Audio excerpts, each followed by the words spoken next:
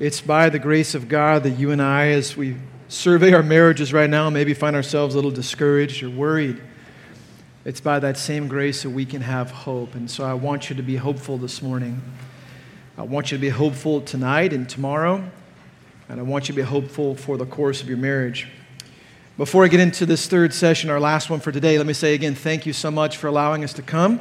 It's been a wonderful blessing. You've been very hospitable. So grateful to see some of you that we've known for many years. Very grateful for your kindness towards us. And I'd love to make myself available after this session. If you've got any questions, I might be able to answer. Your pastors are probably a better resource than me, but if I can help you in any way, I'll be happy to do so. Well, let's open our Bibles one last time today to 1 Peter chapter 2. 1 Peter chapter 2, and we'll consider just one verse. And as you're turning there, let me point out a couple of resources that are available to you on your table. You'll find two different documents there. You've got them stapled. I think they may have been there yesterday. Common ways in which husbands sin against their wives, and common ways wives sin against their husbands. These are written by a dear friend of mine, Dr. Lou Priolo, and I've used these now for some time in counseling, and they've proven to be a really, really helpful tool, especially as it relates to what we're going to talk about in a few moments. So I want to encourage you to hold on to these, especially after this talk, and to consider employing these and using those, and maybe they'll be a benefit to you. But 1 Peter chapter 2, just one verse. I wish we had the time to mature the context of a couple of these things, but we don't for our purposes.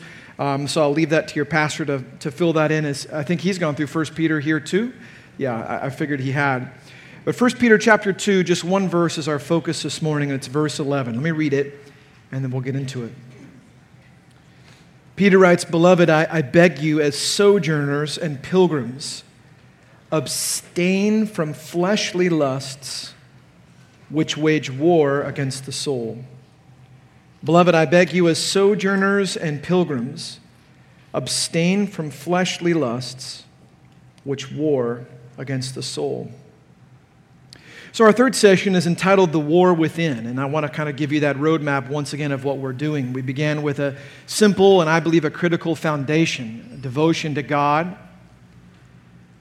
is primary, especially to the Christian life, but also to the application of marriage. My devotion to God will be reflected in my love for my neighbor, and my closest neighbor is my spouse. We moved on to talk about, okay, so what is that love supposed to look like? I mean, practically speaking, what does that mean for me in the context of this marriage that I'm in? Well, we define marriage by going to Deuteronomy 6. Same words that Jesus used in Matthew 22. Love is a choice, filled or accompanied by emotions that we demonstrate. And the Apostle Paul gave us, I believe, a very helpful map in 1 Corinthians 13, 4 through 7 on what it looks like to demonstrate that love. And that's hard to do. But this is our goal. And this is the goal that we're to attain to with God's help, to aim towards with God's power. Well, I want to end this morning in our third session with asking another question. What happens when we don't do that?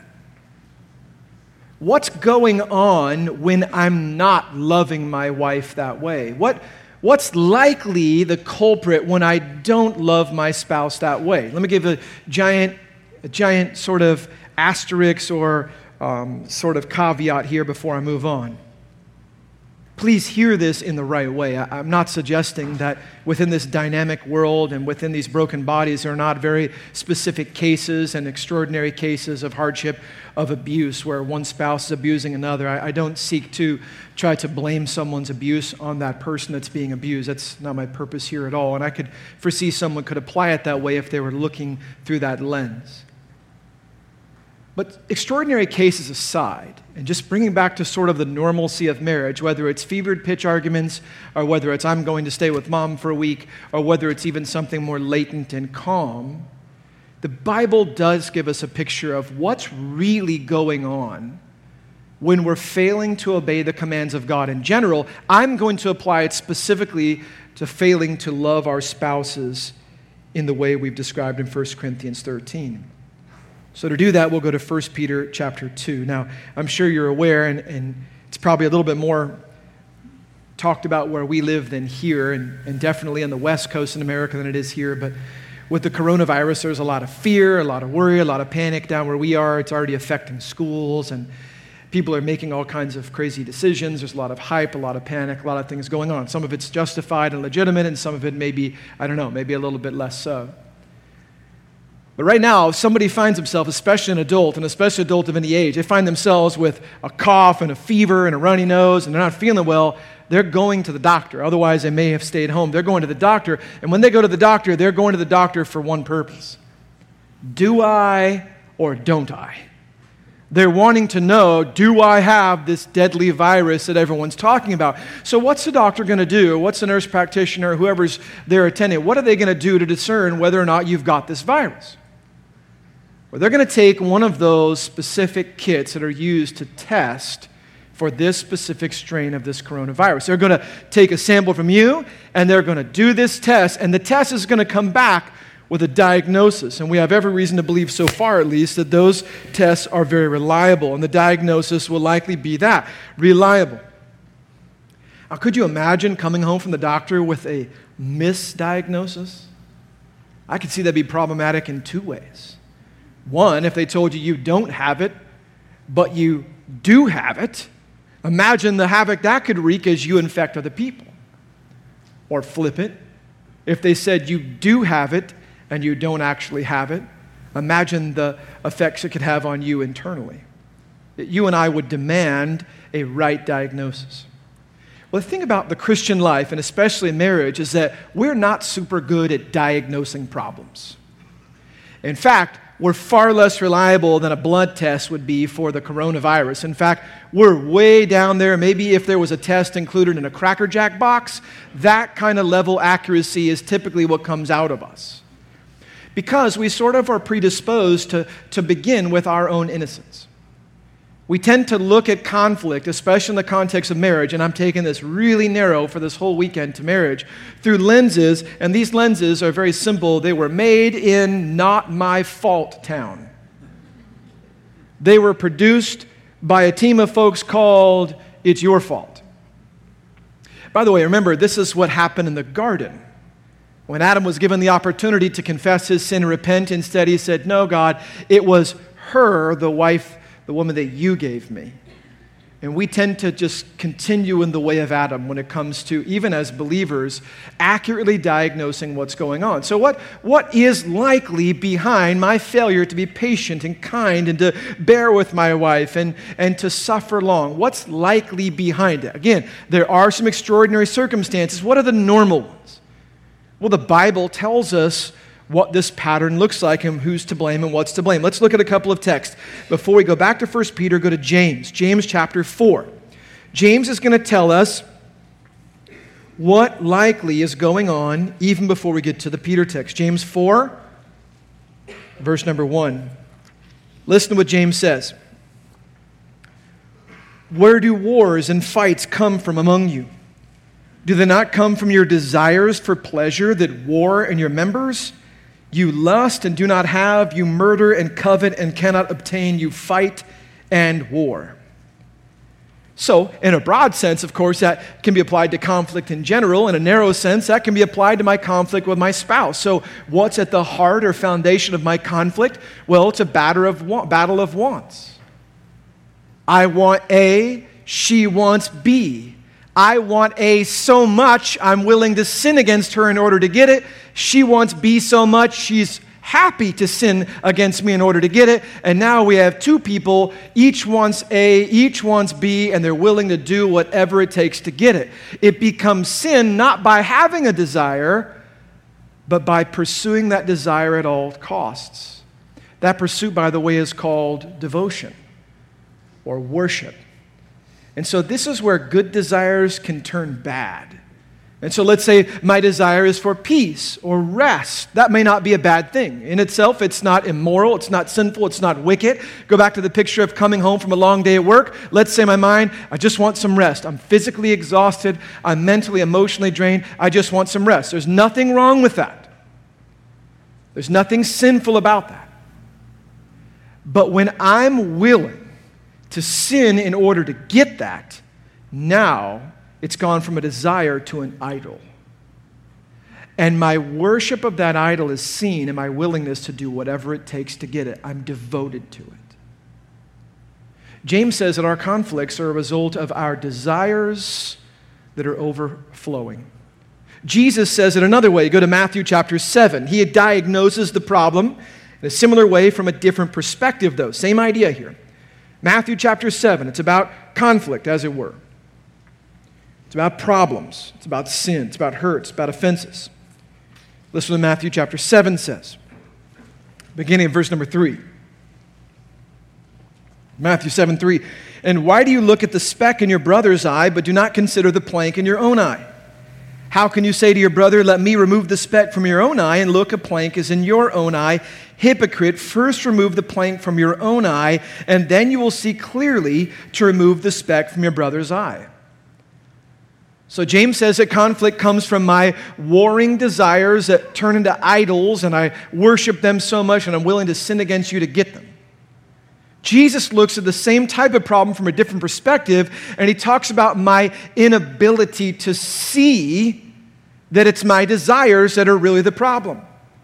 My focus on even the smallest thing. He uses such an incredible metaphor here, such a clear word picture between a saw log and a speck of dust. I can be consumed with a speck of dust of a lack of grace or a lack of bearing in my wife's heart or my wife's life, and all the while I'm totally blind to my pridefulness, to my patterns of not being kind, to my being rude, to my being selfish. I can't see that because in that moment it's all about that speck.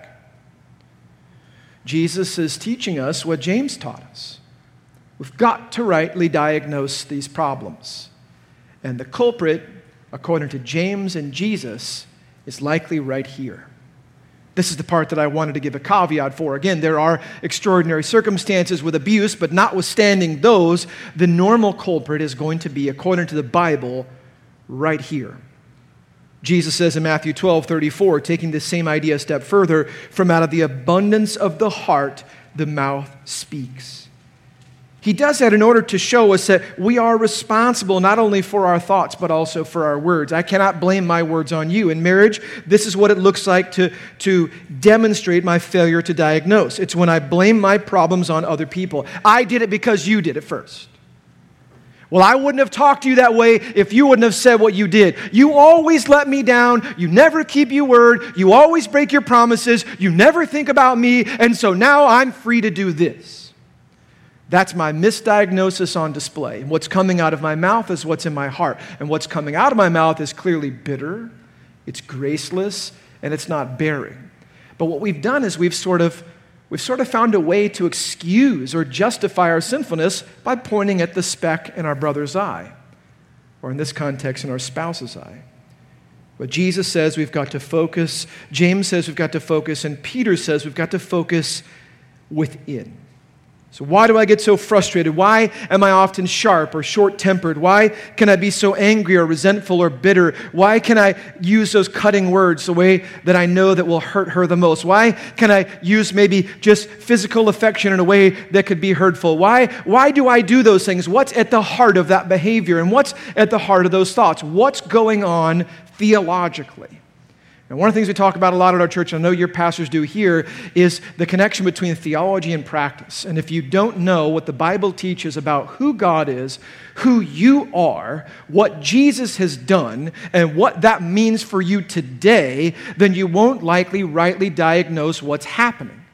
And so we want to constantly kind of address these things theologically. So for the theology nerds, this is the theology sermon. This is the one where we're going to ask ourselves what's going on beneath the surface. We're going to dissect our anger, our bitterness, our hurts, all of these offenses. We're going to actually go to the Bible and say, what's really going on? What's behind these things? Because the Bible tells us. And I think it does so very clearly. He describes it in the context of a war, Peter does. And I want to show you three dangers of this war. Go back to our text, 1 Peter 2:11. Beloved, I beg you as sojourners and pilgrims, abstain from fleshly lusts which wage war against the soul. So first of all, I want to focus on the second part there under this heading, this war can fool us. He says, abstain from fleshly lusts. Now, theologically speaking, You and I, when we come to God, we experience the blessings and the benefits and the fulfillments of Ezekiel 36 and Jeremiah 31 and all of God's promises to restore what was made wrong through the fall. We receive not only the solution to our sinful past, our bad record, by receiving a new record, it's covered by grace, it's forgiveness, but we also receive a solution for our internal problems. So we have the external problem of a bad record, of sins we've committed against God. That's covered by the blood of Jesus Christ. That's called forgiveness. But we have an internal problem, and that's a bad heart. And that bad heart is solved through the doctrine of regeneration. We get a new one.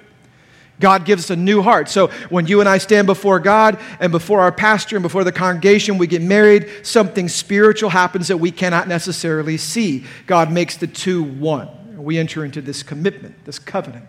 Well, when you come to Christ by faith, also something happens spiritually that you cannot see. You and I receive a spiritual heart transplant. We receive now new desires and new affections and even new power. And that's the new heart that God gives to us. But the problem is, we get a heart transplant, but we don't get a body transplant. We get a heart transplant, and so we get new insides inside of old, broken outsides. The Bible describes that as the old man, or the flesh.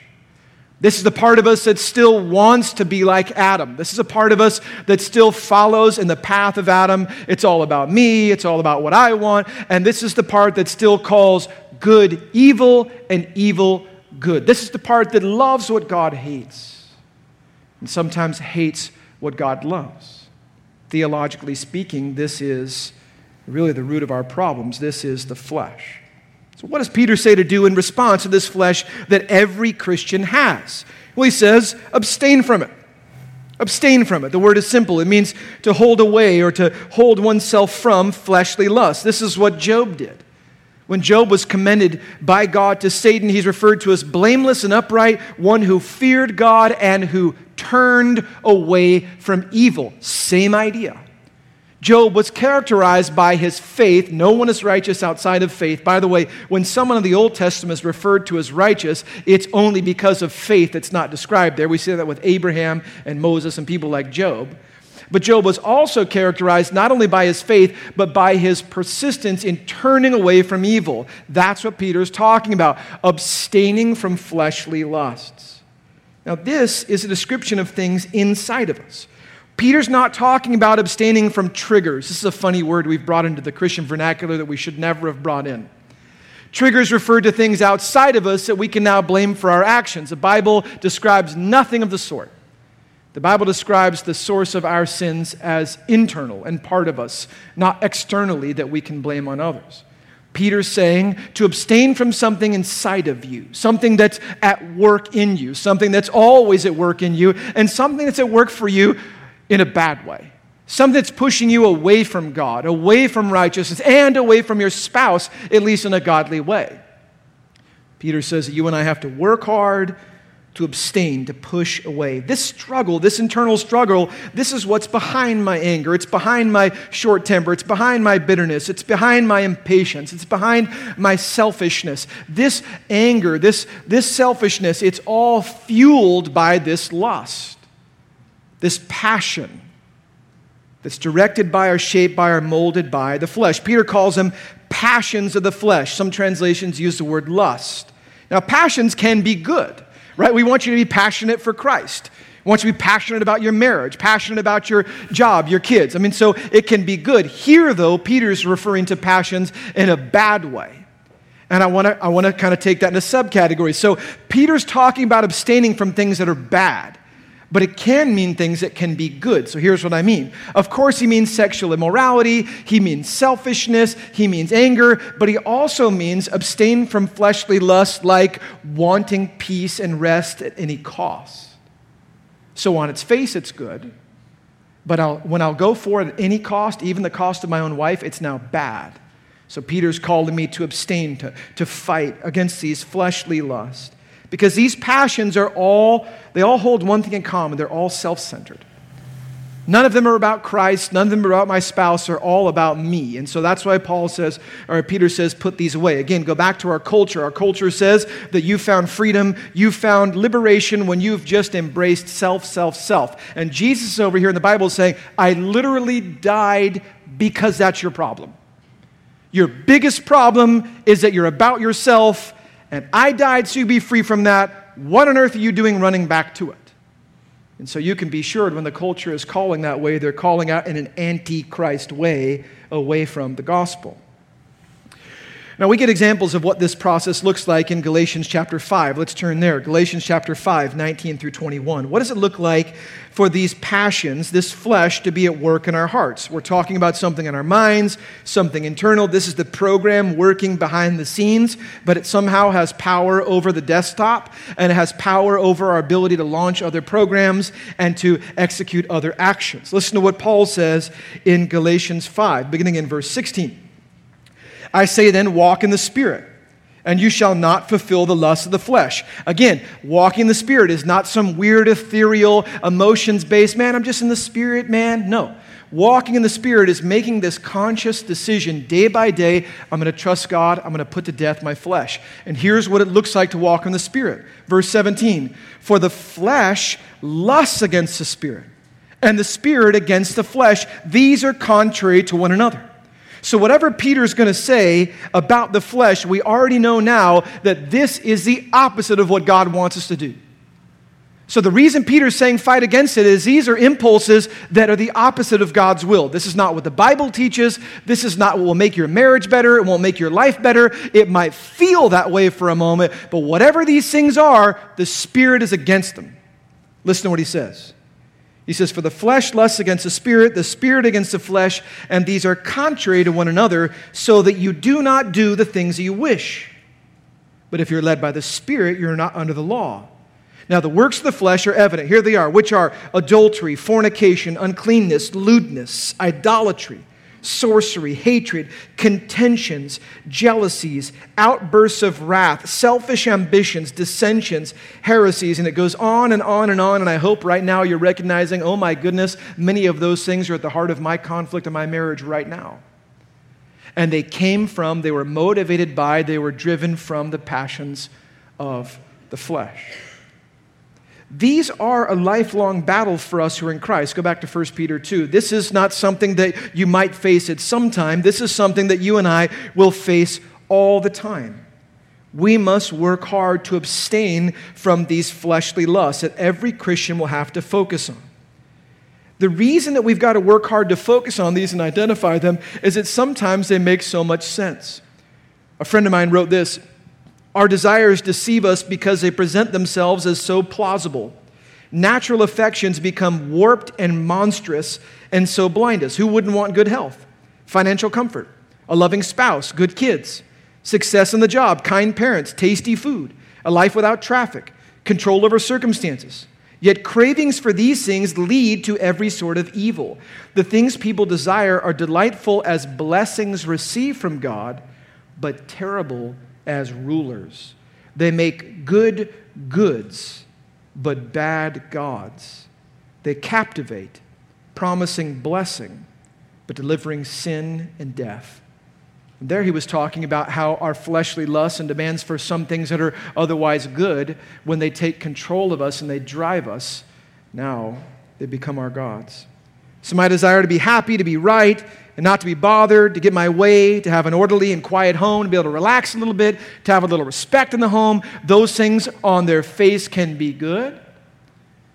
But if I'm not careful, I won't recognize that the flesh is raging behind pushing those things. Yeah, you should be respected more. Yeah, she should talk to you the right way. Yeah, your kids should spend more time focusing on you. Yeah, this should be more about you. And now this thing that otherwise was good has all of a sudden revealed its ugly face. It's a fleshly lust, and it wants to do something.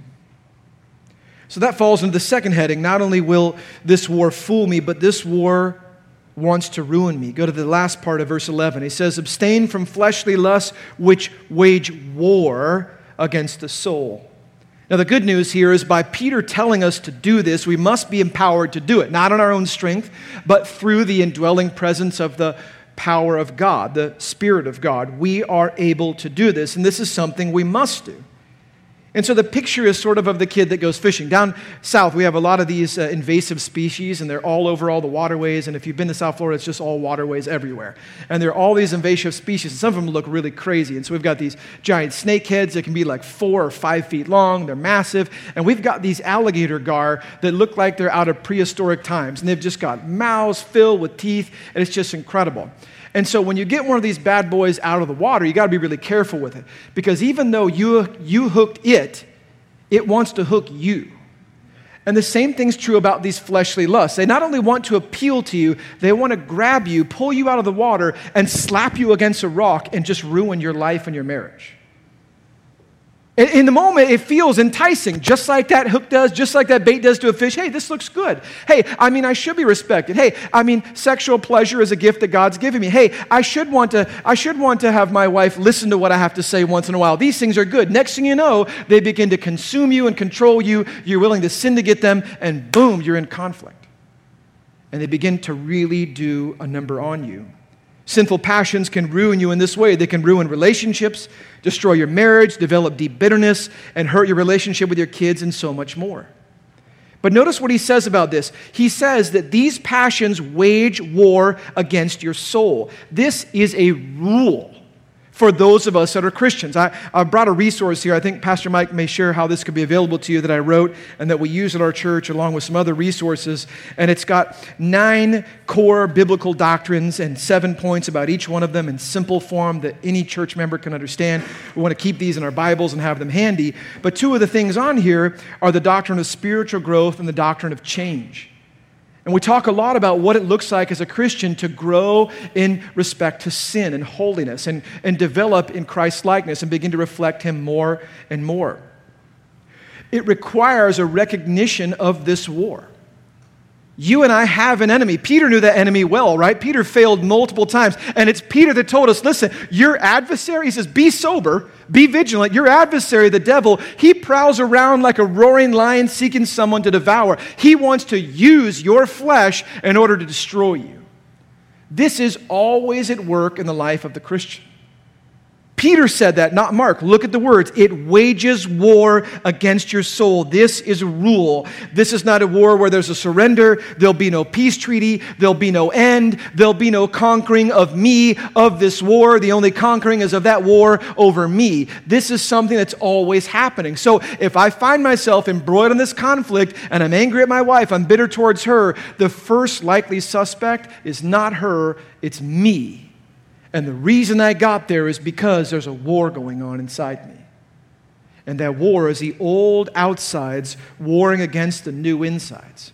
Peter calls that the flesh. Notice how he personifies them. This is interesting. They wage war against the soul. We're talking about thoughts and impulses and desires. But now he's picturing them as an army contingent coming against you and knocking on your door. They're prepared for battle. They have their weapons ready. They've been trained, and they are relentless. They'll stop at nothing. They have come not to enlist you, but to destroy you. Peter wants us to feel the effect of the power of the flesh in the life of the Christian. Peter says they wage war against the soul. Now, the word soul here, in the Bible, it can refer to the inner man, but it can also refer to man in general. And here, that's what he means.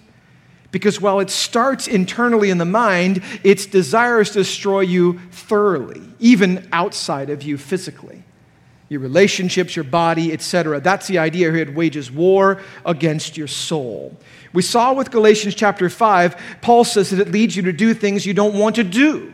Romans chapter 7, Paul says the same thing, talking about the flesh, talking about sin itself. For I delight in the law of God according to the inward man, but I see another law in my members warring against the law of my mind. He uses the same imagery and the same language. This is what it looks like when you and I are embroiling ourselves in these battles with our family, with our spouse, with our loved ones. But let's ask the question, what does it look like to lose this war? So if the war is raging, what does it look like to lose it? Here's what it looks like to lose it. Go back over to James. Let's look at James chapter 1. I want you to see what it looks like to lose this war. This pattern isn't something that's new to me. This is something that's been around for many years, but I want to borrow it. But this is what it looks like to lose this war. It starts with desire.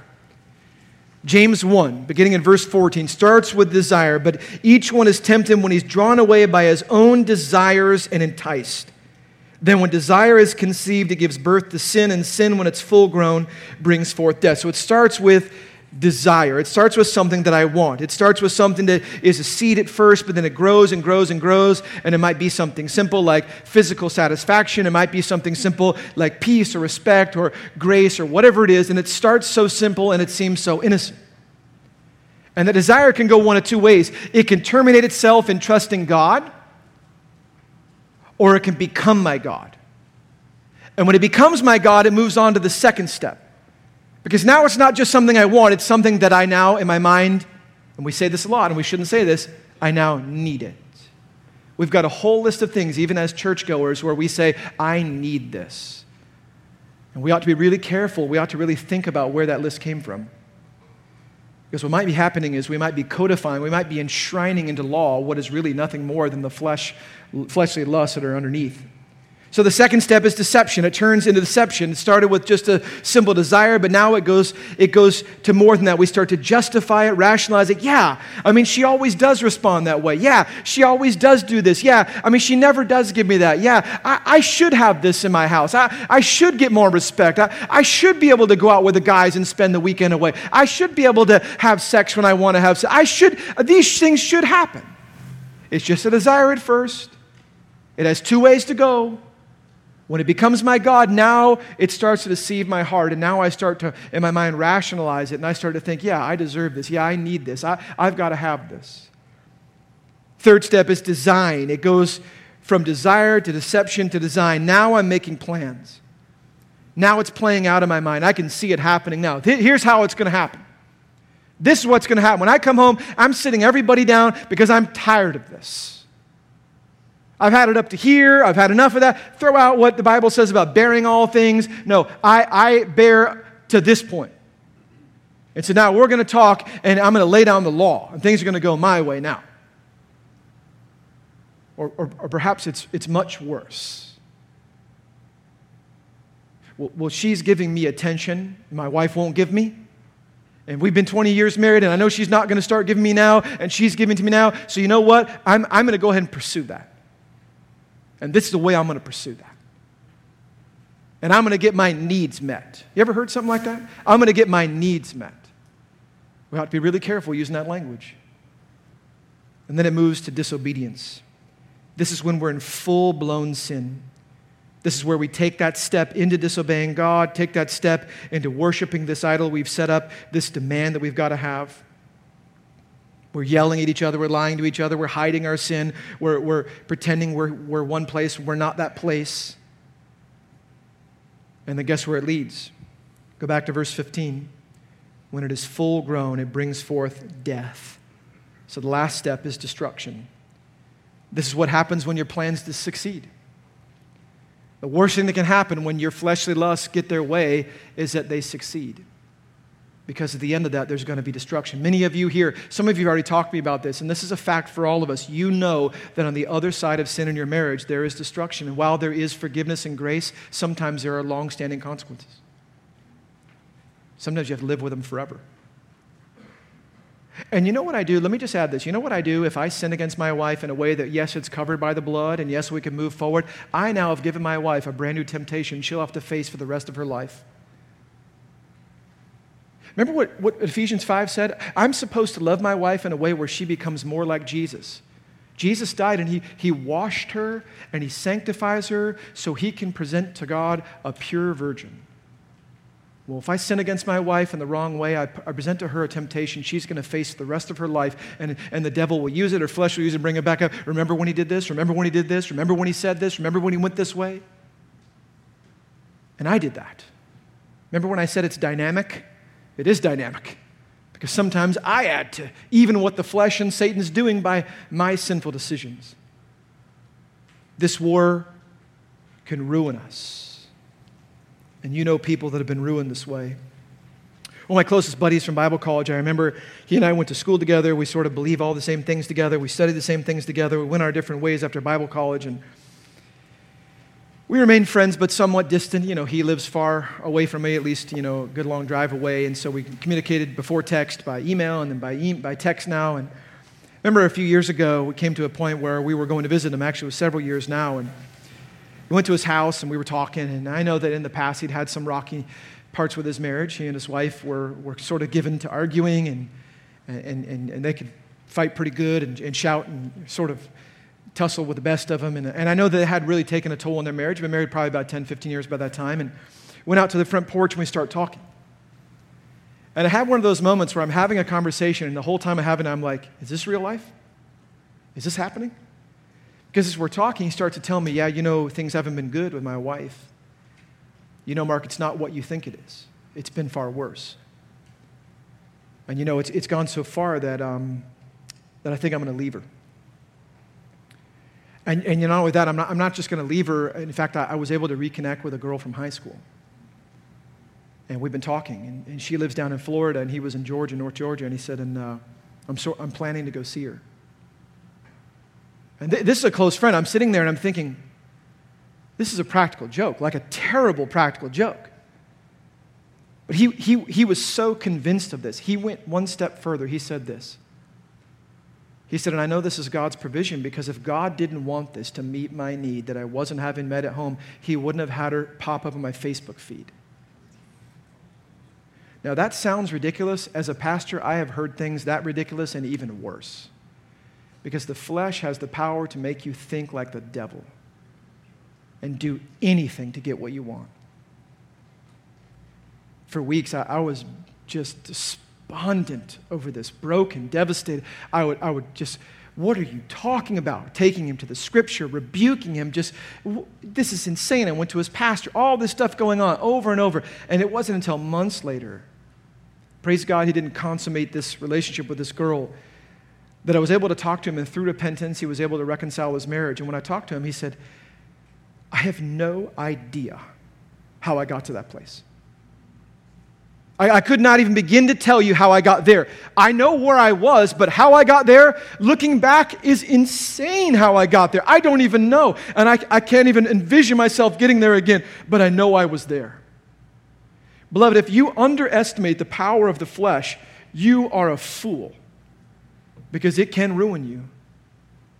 And it starts out in such innocent little ways. And at first, it's just you want some respect. Next thing you know, you've left your wife and you've got a new wife. And Peter tells us the whole time, it wasn't your first wife's fault in not giving you respect. It was your fleshly lusts. And they didn't just wage war, but they won. Thirdly, we'll end with this idea. They can not only fool us and ruin us, they can expose us. I skipped the beginning of the verse. Go back to 1 Peter 2:11. They can expose us. Look at what he says in verse 11. Beloved, I beg you as sojourners and pilgrims. Listen to the pastoral tone here of the word beloved. We use this a lot in our congregation. We feel like it's a biblical term, and it expresses the way that we feel about the congregation that we are entrusted with. Peter is admonishing them. It's theological, it's critical, it's imperative. He's talking about real dangers, but they may not fully understand the dangers. So he says, beloved, listen to me. Listen, I love you. And it's because I love you that I'm getting this serious. And not only am I getting this serious, it's because I love you I'm getting this technical. Because you don't think this is a big deal, but I'm telling you what's going on is far much of a bigger deal than you think. In fact, it's spiritual. It's not, you don't even understand what you're doing. In your mind, you're like the little kid. You just want the ice cream. And mom says no. And so you throw a fit. Or you go to dad. Or you go somewhere. You just want the ice. You don't know what's happening. And Peter says, listen, don't you understand? This is the opposite of what the Holy Spirit wants for you. And it's warring against you. And if you don't work to be like Job, who turned away from evil, if you don't work to abstain from or put to death, as Paul would say in Colossians and Ephesians, the deeds of the flesh, they will destroy you. And it shouldn't be true about you because you're a Christian. And what Peter is saying is that Christians are the ones that fight the flesh. That's what we do. Look at the way he describes them. Beloved, I beg you as sojourners and pilgrims. Some translations use the idea of aliens. Paul says, listen, you're not of this world. You can't act like the world. I beg you as sojourners and pilgrims to fight against the flesh. Paul says in Romans 8, 6-8, that this is a fight that every Christian is supposed to be embroiled in. Consider these words. For to be carnally minded is death, but to be spiritually minded is life and peace, because the carnal mind is at enmity with God. For it is not subject to the law of God, nor indeed can be. So then those who are in the flesh cannot please God. Peter's point here is that Christians are not supposed to just merely be aware of this battle, but engaged. There can be no spiritual, conscientious objectors. There can be no one that goes AWOL and that's derelict of duty. If you are born again, you're enlisted in this battle and you fight. That's what we do. We are in this fight. To not be in this fight, Peter is going to argue, is to not be a pilgrim and a sojourner. It's to be a citizen of the world. And to be a citizen of the world is not to be a citizen of the kingdom. Peter is saying essentially, this is what Christians do. It's part of our DNA. And when you and I give up, when we give in, when we don't fight this way, we are living just like lost people. Because lost people are characterized by embracing these fleshly lusts. In fact, we live in a world now where people are defined by these. You know that, right? People are now defined by what they want the most. It should never be true among us. Because often what we want the most is contrary to what God wants. And it's not God's design, it's Adam's design. It's because of the fall. We're to put to death those things that are not godly, they're not honoring to Him. Notice, so remember what he's talking about. We're supposed to be like kingdom citizens, not like citizens of the world, but in our mind. He's not just talking about behavior at this point. He's talking about our mind. We can't even think the way the world thinks if we want to honor God. If you want to apply it to your marriage, you can't think about marriage the way the world thinks about marriage. You will find no shortage of friends on the job who are either culturally Christians or just Christians in name only or lost altogether would say, yeah, absolutely, your wife should do that for you. Shouldn't do that for you, man, I'd get a new one. Your husband should do that. If he doesn't do that, he's terrible. You should get a new one. You will find no shortage of that language in this world today. Peter says you've gone to the wrong counselor. You and I can't even think that way. Think of David. What was David called? He was called a man after what? God's own heart. He failed with Bathsheba, but who would still call him a man after God's own heart if he would have continued to fail with Bathsheba? Nobody. We call him a man after God's own heart because after the fail, what do we have? We have Psalm 51. We have his repentance. We have his fighting against the flesh. He was embroiled now in the war on the positive side. And sometimes, in fact, I would argue many times you and I have failed in this battle. In fact, I'm arguing that at the heart of your arguments and your conflict and your offenses is just that, a failure to win this battle. So let's not look at the failures and start to say, well, I'm better than you, you're worse than me, etc. To show that you're in the fight is to show that you're one of God's.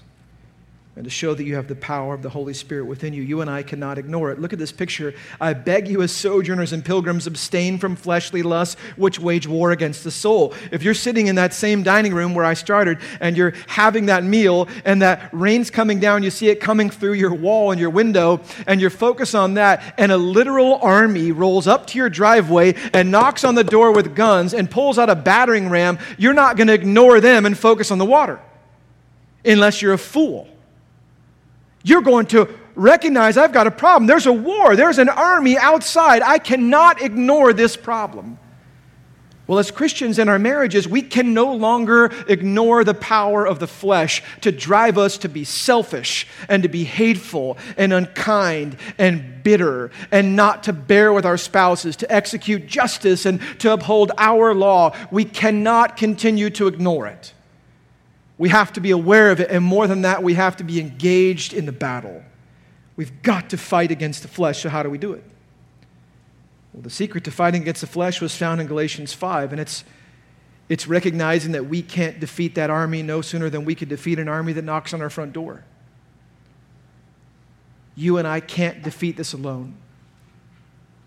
Men, if you think you're going to beat that pornography problem just by trying hard, and I'm going to say this in love, you're a fool. It may be worse. You and I cannot defeat the power of the flesh without the power of the Holy Spirit. Now go back to what we said before, where your pastor said, you neglect this right here, the Word of God, you neglect the fellowship of the saints, you neglect worship and times of prayer, guess what happens? You're going to become weaker and weaker and more carnally minded, and now you're not going to think that this flesh is warring against you. You're going to think that's the Spirit. And you'd be like my friend and start blaming things like God sending some girl to your Facebook page on God. And that's always going to be your fault. And it's going to be a failure of you walking in the Spirit. You want to talk about walk in the Spirit? Daily die to self.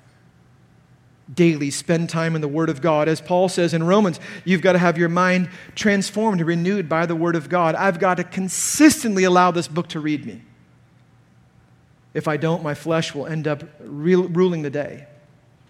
I've got to yield to the Spirit. Paul says this way in Galatians 5, walk in the Spirit and you shall not fulfill the lust of the flesh. There's a secret. But walking in the Spirit is not necessarily merely an experience. It is, like love, a decision. And that's why it's offered.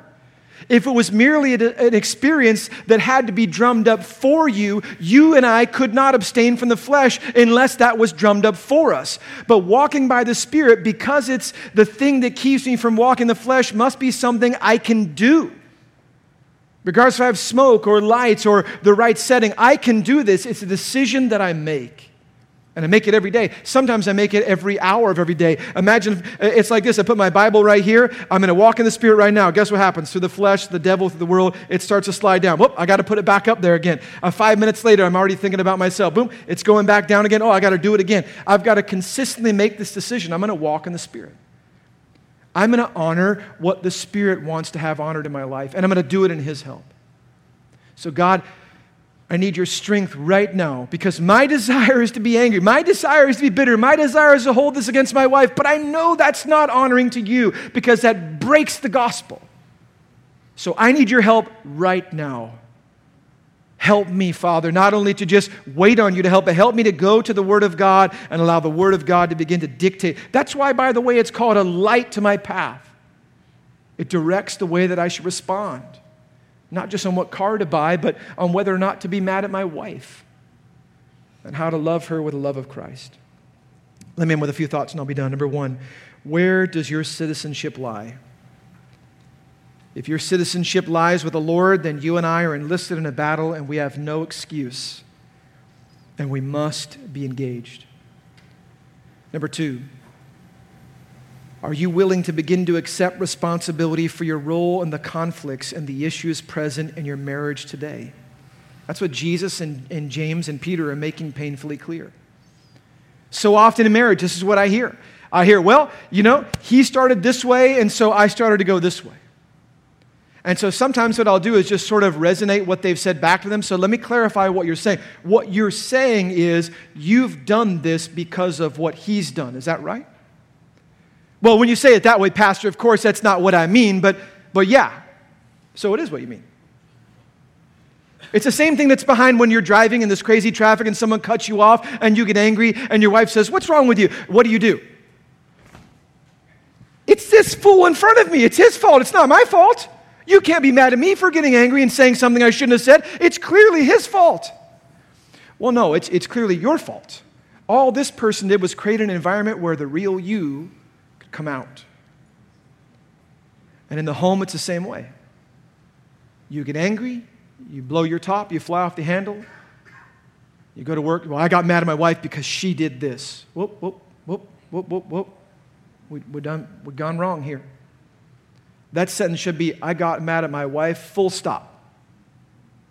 End of sentence. Because when you kept going, what you did is you blame shifted just like Adam did in the garden. You didn't take responsibility and you're not likely to change. And your marriage isn't likely to get better because you're still seeing it as someone else's fault. I'm not suggesting your spouse isn't sinning against you too. She probably is. He probably is. I'm not saying that's not happening. What I'm saying is we are not innocent parties because we're also at war, each of us. Every husband, every wife. The flesh is waging war against our soul. The question is going to be, are we willing to accept responsibility? And sometimes here's what we do. I hear this all the time. This is so common in the church. Hear something about marriage, And the wife is like, I'm ready. I want to honor God. But he's over here sleeping. He's over here on his phone looking up his tea time. He's texting with his friends, I can't wait to get out of here and we'll hook up later. And so what does the wife do? The wife says, well, I'm not going to do anything because he's not willing to do something. And maybe it's the other way around. Well, let me admonish you.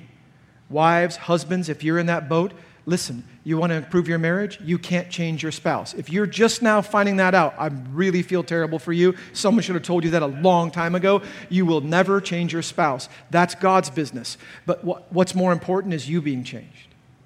And that's between you and God. And praise God, you can do that. And God's eager to make that happen in your life. Number 3, we'll end with this. Are you truly fighting this fight? Or the lust of the flesh essentially driving you and controlling you? A lot of times when marriages have really broken down, we've gotten 20, 30 years in, we've got some really unhealthy patterns. By the way, don't think because you're still living together, you've got a godly marriage. That just means that you might be roommates. You can be roommates with people you despise. As a pastor, I've heard so many times of people, we've been married 50 years, pastor. And go to visit them. They live in separate rooms. They have separate bank accounts and separate lives. They basically despise each other. But just for the sake of religion, they've hung on. The question is whether or not you're actively fighting or you've just given up. The easy way is to give up. So I want to implore you, and I know your pastor would say the same thing. If you've given up, get back in the fight today. Fight against the flesh and allow God to do something miraculous in your marriage. Father, we need that, and I pray that you would help us in that way. Father, we're asking for reality. I am in my marriage. We want something real, Lord, not something that's contrived or just lasts for a moment. And you're the only one that can do that. And so we've seen the importance of devotion to you and how it's reflected in the way we love our spouse. We've seen how we're supposed to love our spouse, and now we've seen what's really happening spiritually, theologically, behind the scenes when we're not loving our spouse. I'm so tempted to blame my wife. The scriptures say over and over again that I should be recognizing my own blame. So help me, Father, to focus on myself. And with your help, to confess my sins, repent of my sins, to put to death those old ways, and by the power of the Spirit to put on the new man and honor you. Help us, Lord. In Jesus' name, amen.